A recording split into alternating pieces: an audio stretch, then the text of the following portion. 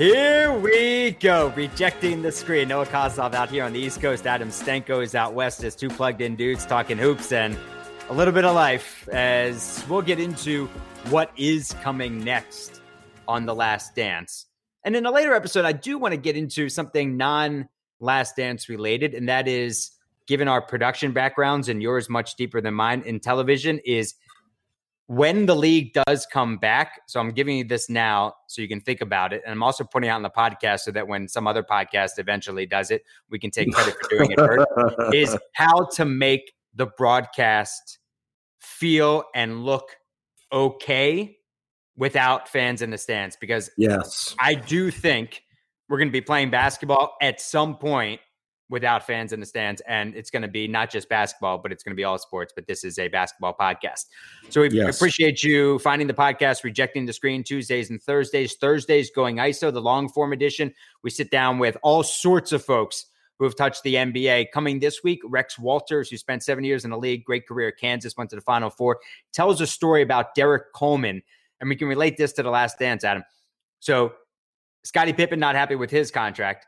Derek Coleman, when he was with the Nets and Rex was there, turned down a $69 million deal and came into the locker room the next day with homemade T-shirts that said 69 and had the Ghostbusters no logo over it and handed them out. Handed them out. Yep. Not just wearing them, not just wearing one of those, but handing them out to teammates. Handed them out to everybody. So that's coming on Thursday. We appreciate all the love that you gave Adam on Twitter at Naismith Lives for all the Jordan related story that we've gotten on Going ISO on the Rejecting the Screen podcast. So first things first, on Last Dance. First two episodes, we're recording this on Monday for Tuesday. We both watched the episodes on Sunday night. It was one of the few times in the past month where I didn't feel like I was isolated and I was being quarantined, because I would have been on the couch watching anyway. So it made me forget about what was going on around the world. Yeah, right back to normal. It was cool. And then everyone's participating also. So it was once again this collective feeling where we're all in this together, but not to talk about the coronavirus, but to actually talk about this live event. So I didn't go on Twitter the entire time. I know that's going to surprise you, but maybe it wouldn't surprise you if you've been listening to this podcast. So my thought was, all right, if all this stuff is new and I'm going to learn a ton and it's all this never before seen footage, why am I going to be looking at my screen at how other people are reacting? It's going to take away from my own reaction. So what I did was I sat on the couch. I watched the first episode. Marissa was with me, and one of my buddies from college and I were on Zoom together. He's a huge NBA fan. We tell stories all the time, and we watched it together as if, you know, we were hanging out on the couch watching it. We're having beers, we're having a few drinks, and we were making comments to each other as if we were watching it together. And I think that was a great way to enjoy it. So someone else, aside from just myself in my own head, could say, oh, how about that? I think that's a great idea. And it doesn't surprise me at all, knowing that you've said many times that that's how you treat games themselves, that people get locked into their phones. And I'm more guilty of this than anyone, but people get locked in their phones, missing out on the actual action itself because they're so quick to come up with the best joke or the best, oh, how about that? Or just how about the one word thing that they do all the time? LeBron, period. Oh, stop. Like, yeah, this. Yeah, exactly. All right, I will say my viewing experience, though, was interesting because I actually was running out, had to grab dinner. Things got a little bit delayed. So now I'm on delay. So I'm like 5 minutes behind people. And my instinct is to be on Twitter, follow along, make the comments and the jokes and the Jordan period, tweets myself, which I would never do. But as I realized quickly, I'm 5 minutes behind, and now I don't want to catch anything. So I sort of took the same approach that you did, and I was on Twitter for a moment. Then I said, wait, I don't want anything spoiled. I don't need any of this stuff spoiled. So okay, so let's start this thing. Go ahead. All right, so I really, really liked it, and I think it's going to get even better as we get into the season itself. and especially the playoffs and a lot of the locker room footage. So again, we go back 2003. I'm an intern at the NBA, and I see all of this film in the back. 98 Bulls Project on the wall. It's all in film. It's not digitized. It's all in film. And it was the Bulls Project. Been hearing about this thing for 17 years. Okay. So I know I'm coming at it from a different viewpoint than someone who didn't either live through this or have such close ties to the NBA. And I know you're in a similar position. So there's got to have to be a lot of background stuff. So in that first episode, I didn't feel the intensity that I wanted to feel or expected to feel. But what I did like was the way they tried to show that this worldwide appeal of Michael Jordan, of who he was, that there hadn't been anyone like him, that it was Michael Jordan, and Michael Jordan and the Bulls were taking over the world. I did find there were a few things, and I know we'll get into it, technical inaccuracies that I wouldn't have expected to come down in a project like this. But overall, I really, really liked it. And I've got an idea of what's coming next that we'll do later on in the program. Yeah, I think what was so cool about this project, just from the jump, is you had spoken to me about this. We talked about it in the past on podcasts.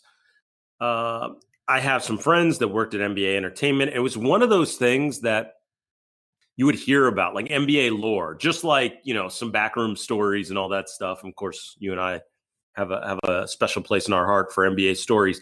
And this one was one of them that at NBAE, there is this vault in the back and the tapes are labeled, and you discussed it in detail. And I've had other friends who logged the footage at one point in time. Buddy of mine, Pat Devlin, who used to work there, Mike Talasian, who did the documentary Cue Ball.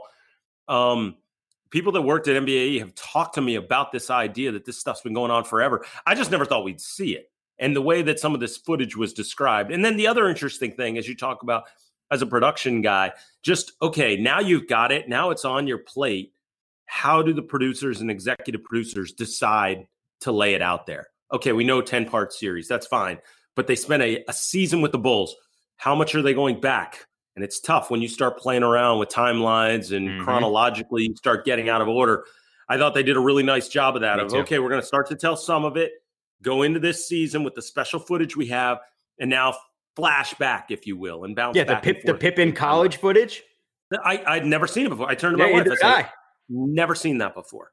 I've never seen it. So that was unbelievable to me. And I will say I had an issue with J.A. Adonde right from the jump saying Pippen is the best number 2 player ever in NBA history. And we just glanced over that. I go, whoa, how about Oscar Robertson, if you even call him a number 2, Magic, Kareem? Anyway, but still, all that being said, I'm with you. I think there are some questions that we have, and we can go into that. But I think overall, I really liked it too. And I knew it was a difficult balance for them because a lot of those stories are famous stories, especially for NBA folks. But you have to appeal, as you say, to a larger audience than that. Right. And that's right, which is good because it allows you to think outside the bubble that we're often in when it comes to sports and explaining things at a pretty base level. But something that did come true was Ramona Shelburne reported the story, and it was the stories that I told on the podcast before, was that when all the talk about LeBron being the best ever, and then Jordan was like, screw it, release the tapes, the kids got to know, that was pretty much the truth. And that Adam Silver had told Jordan at the time, this will never see the light of day until you say go. And the NBA had always been very protective of his likeness. There's no one stopping the NBA from releasing Jordan video every single day on social, but they don't do it because they're respectful of it.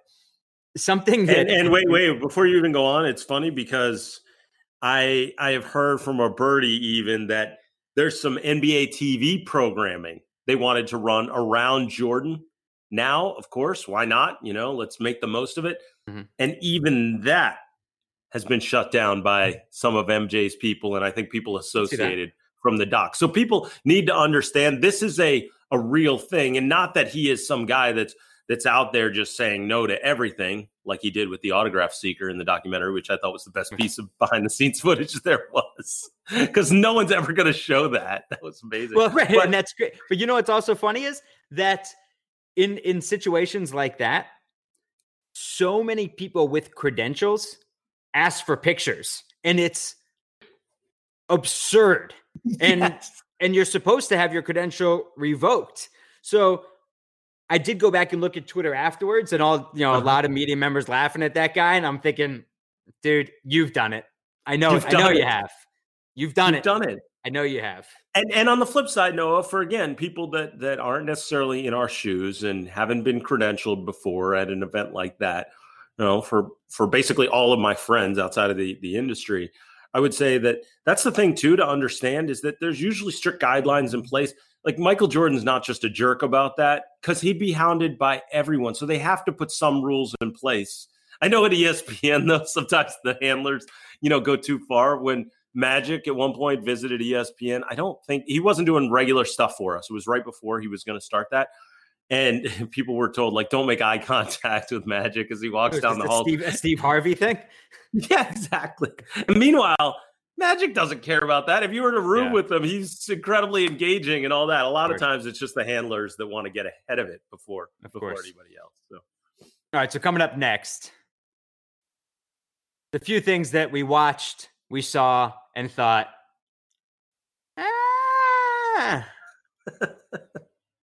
All right, Noah, before we get to all that, I know we've talked about it ad nauseum on this pod.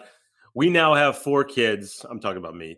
Collectively, we have 5, I guess, between you and I. It's right. Not the two of us together. Yes, I literally have 4 children. But between taking care of everything they need and trying to research for this pod and being in the midst of this pandemic, sometimes you need someone else to take care of getting your food for you. No, that's where Postmates comes in. With 6 people in my family, 6. Now, granted, Skylar's just a newborn, but between the rest of us, someone's always asking what's for lunch or dinner.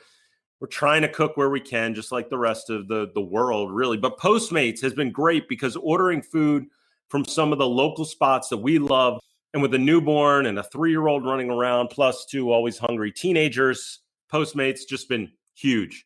And here's the thing I recently discovered. It's not just burgers or sushi, which Kate can now eat because she's no longer pregnant.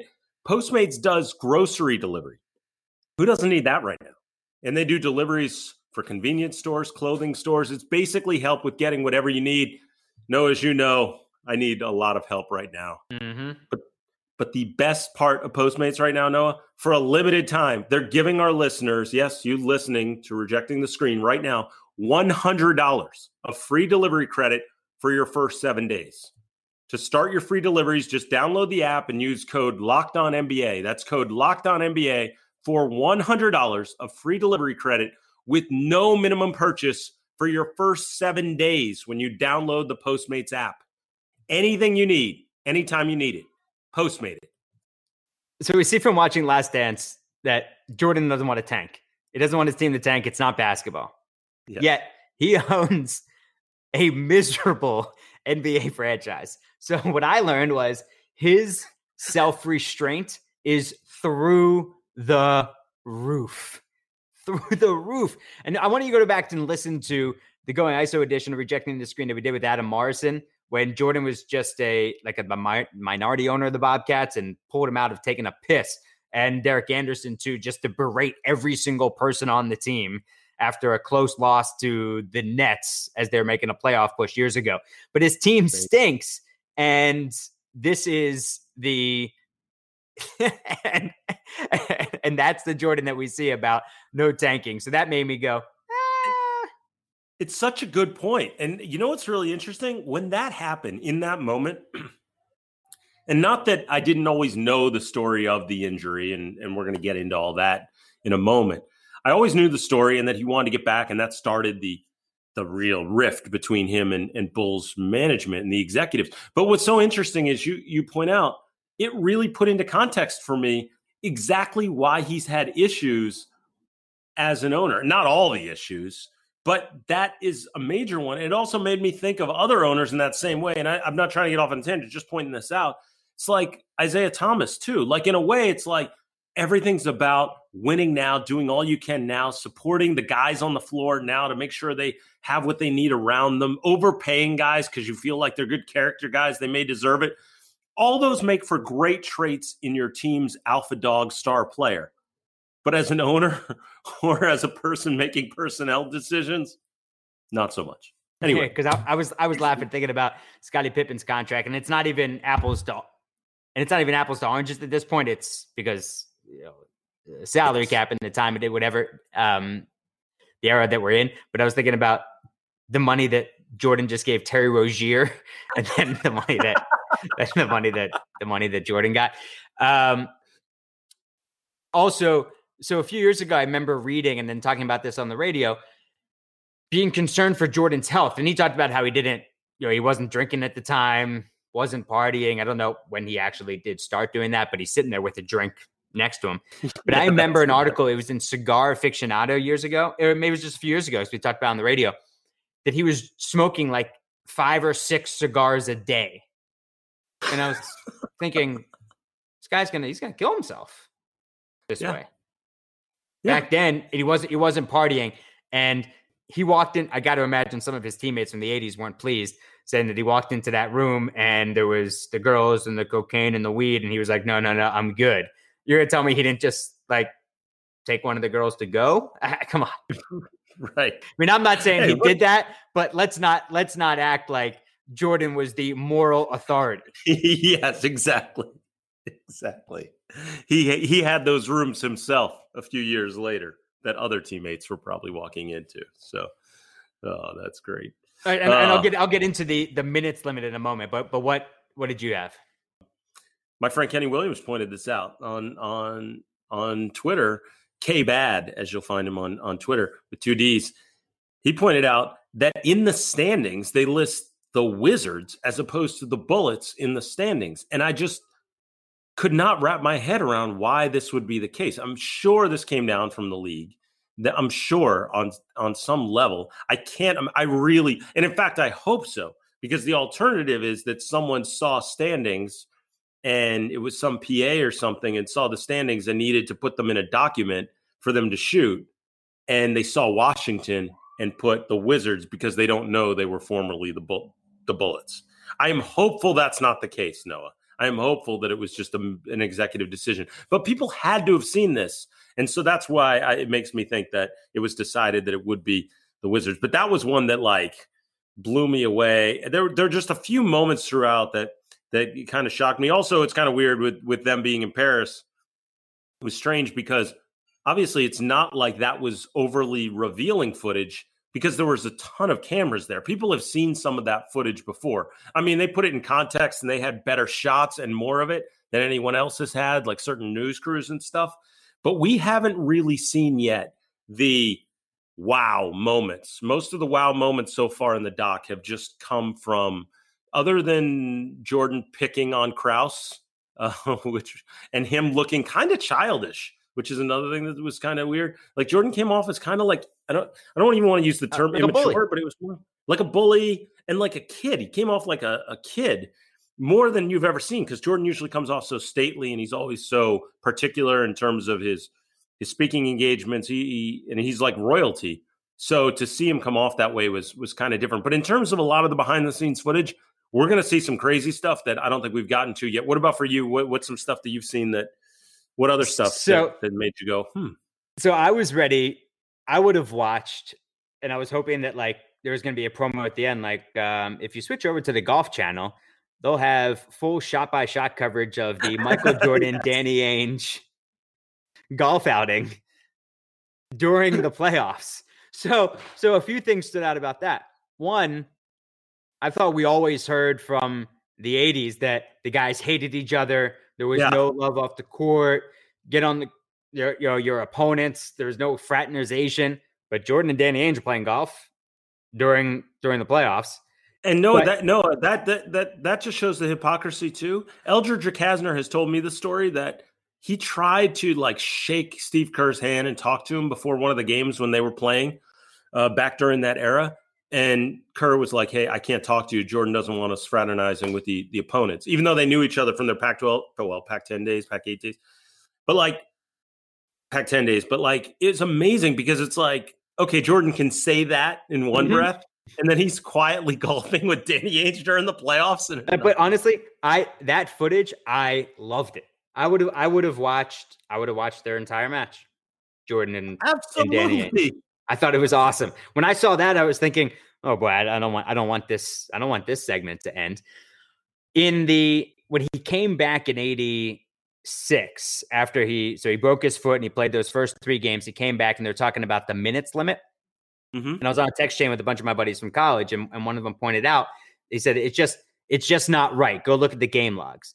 So I looked at the game logs, and it wasn't like he was playing. It was a strict 14 minutes until the end of the season. So when he came back, they lost 4 straight, and he played 14. No, they lost 5 straight. He played 13 minutes, 14 minutes, 15 minutes, 16 minutes, 16 minutes.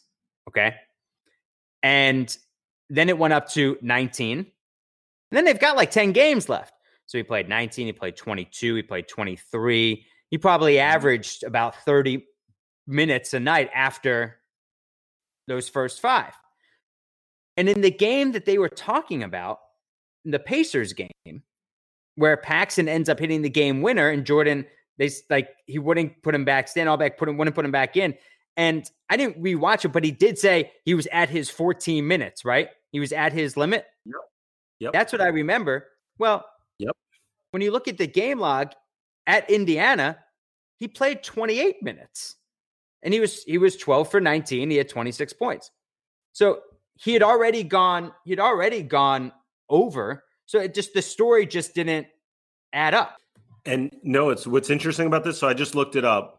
The 10 games that you described after those initial losses when he was going, 13, 14, 16 minutes, the last 10 games that season, 27.9 minutes a game, Noah, 20 field goal attempts per game. So but it's funny because he played the Bullets, not the Wizards, the Bullets in the second to last game of the season, and he went 12 for 36. That doesn't make for as good a story, though, about pulling him with 31 seconds left. And here's the weird part about this is that even just adding a little bit more context, it still makes the story remarkable. In fact, I think in a weird way, it probably strengthens Jordan's case for them not wanting to win as opposed to them trying to keep him from getting hurt. That was the strange part, too. If he's playing 14 minutes a night and it's like, no matter what, we're sticking to our minutes restriction, you almost go, okay, well, I got to sort of side with management. If that's the decision the medical staff decided was best, even though they arbitrarily seemingly came up with this 14 minutes. But if you tell me instead, well, actually, they were starting to ramp it up. It was reaching like 26, 28 minutes. And then with 30 seconds to play, they decide you played too much. You're not like, think about it. That actually strengthens Jordan's case for them wanting to tank more than them wanting him to not get hurt. There are a bunch of things that we could talk about, but we're going to move on in a moment. But about like, look, that just wouldn't happen now. The way Jerry Krause talked about the Pippen trades and, Pippen berating Jerry Krause on the bus and then that not getting out in the media either way. But something about Pippen that it just wouldn't happen now because of probably the own players' social media and the access that we have to players and the players open up about themselves. Like Pippen's story of, he still can see his father, and he wouldn't forget it, of course, at 11, 12 years old, his father keeling over and having a stroke at the table. And then his other brother being paralyzed in a wheelchair. So it's a family of 11 kids, 12 kids. He had 11 brothers and sisters, and there's 2 wheelchairs in the house. So I didn't know that about Pippen. But that's one of those things that now we would know about, that, one of the greatest players of all time, something like that about the family, we would know. That's a really good point. I think that when you look at, well, first of all, it would give context to a lot of his situation, right? I mean, there's been the whole contract situation, sure. Kawhi Leonard never talks about anything, and we know about his family history and all. We know a lot of these guys, where they came from, what their history was. And I think that breeds empathy. And so I think some of the contract stuff never even would have reached the point that it did. And I think another remarkable part for me on the documentary about stuff that I don't think happens now is just sort of this idea about when Pippen decided to have that surgery and sort of Phil Jackson kind of going along with it. Like, in a weird way, I think like that would have, like, not that Phil went along with it. It's not that would be different now, but I think that story getting out would have been different.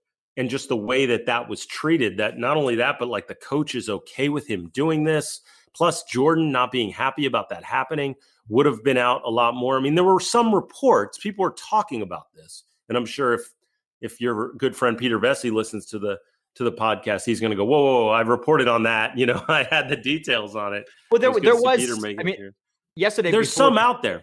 Yeah. Before Last Dance started, there's a Chicago Tribune story about that. In it, it's about Pippen having surgery. And in it, it said the timing of this has nothing to do with his contract.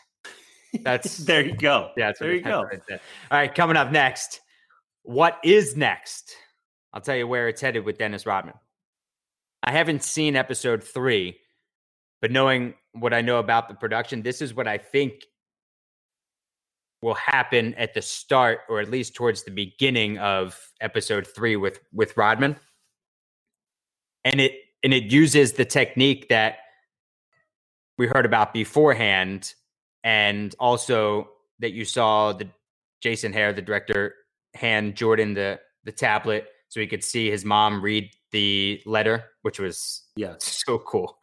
It's a story of Dennis Rodman, and they get everybody's reaction. So Jordan needed Rodman to be his Pippen. And we've already seen that they start off sluggish. 4-5, first road wins, that double overtime win against a dreadful Clippers team. Rodman, those first 30 games of the year, averaged 15 boards a night and was doing his Dennis Rodman thing. And Jordan had said, look, I need you. So Rodman says something to Phil. Phil calls Jordan and says, I need you in my office. And this was the day before Pippen was coming back. And Jordan says, what's up? I need you in my office. We got to talk about it. Jordan goes into Phil's office. Phil says, Dennis wants a vacation. And Jordan says, effing what? If anyone deserves a vacation, it's me. It's me. So then he says, well, where does he want to go? Phil says he wants a week in Vegas. Okay. A week. And he's with Carmen Electra at the time. He wants a week in Las Vegas. And Jordan says, look, if you give Dennis Rodman a week in Vegas, we might never see him again. Not just like in a Bulls uniform, but he might actually disappear. Like, we might never see Dennis Rodman again if you give him a week in Las Vegas right now. No doubt. That's legitimate. And Phil says, I need to give him something. Like, and that's Phil understanding personalities and knowing when a guy's going to crack. So he gives him 2 nights in Vegas. And then he's late the next day when he has to come in to practice and they have to go get him. And then there's a Jordan Rodman back and forth. But I've got to believe that's where this is going to start, or at least have a major part of the first part of of episode 3 next week.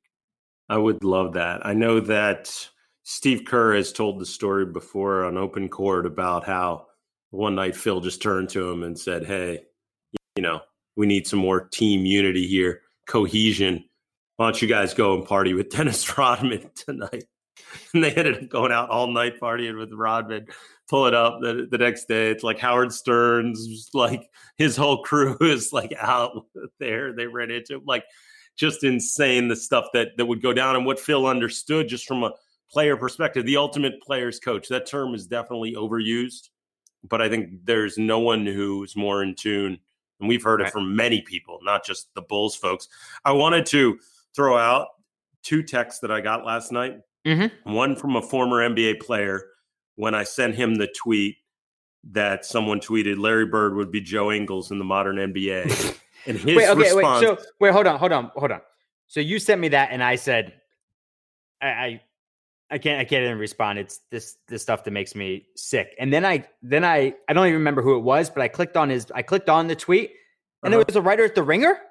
Yes. So I'm sure Bill Simmons is going to have some words for him, but even still, like, it's just remarkable to me that it's someone who's knowledgeable that would say that. And so my guy said, fucking joke. So happy that people will be reminded of the greatness of Jordan and how much bigger and greater he was than these weak ass superstars now. Can't wait till they get into Piston bullshit.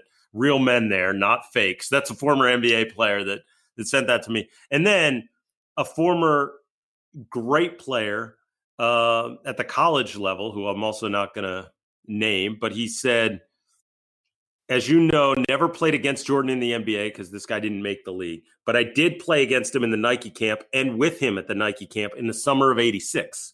He was so good, I can't even describe it. He purposely never dunked on one time. Instead, he laid in every shot and had like 20 unbelievable reverses that would all be in his top 50 highlights. He was the greatest player I've ever seen and is still the greatest player of all time. And I only bring that up because this guy was an outstanding player who played with a lot of excellent, incredibly talented future pros. So this is not some schmo that played for, that sat on a D3 bench or something like that. Mm-hmm. This guy was big time, one of his best players in school history. And he is saying that stuff about Jordan, just again, to give context, as if people needed it already for how great MJ is.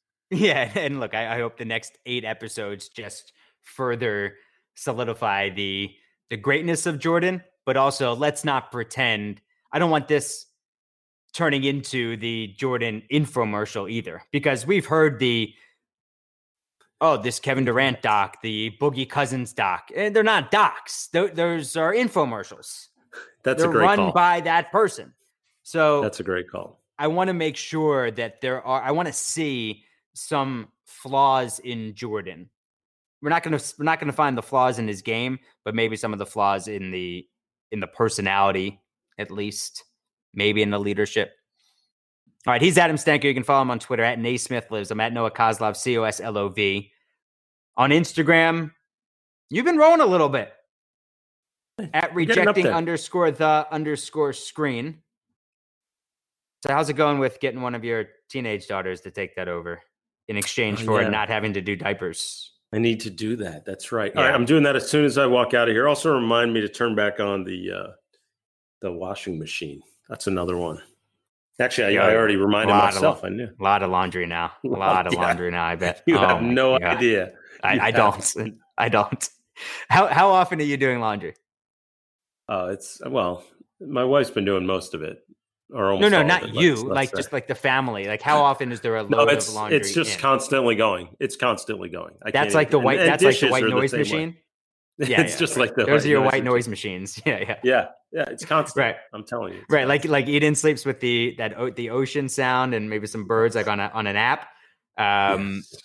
But your white noise sounds in your house are just the washing machine and the dishwasher because they're going all the time. They're going all the time. All right, and remember, check out the Going ISO edition of Rejecting the Screen this Thursday. Rex Walters, some awesome stories about Derek Coleman, Allen Iverson, and others from his time in the league. And go back and listen to some of the others.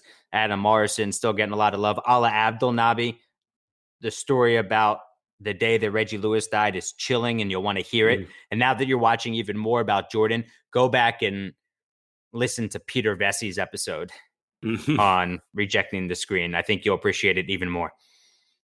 Also, everything else going on the Locked On Podcast Network, Locked On NBA, Locked On Fantasy Hoops. Josh Lloyd is doing, it's an awesome series, the all-time fantasy team for every single franchise. That is a heavy lift. And then Hollinger and Duncan every Monday, John Hollinger and Nate Duncan, and your team every day, the Locked On Podcast Network. Adam, thanks, pal. You are the best.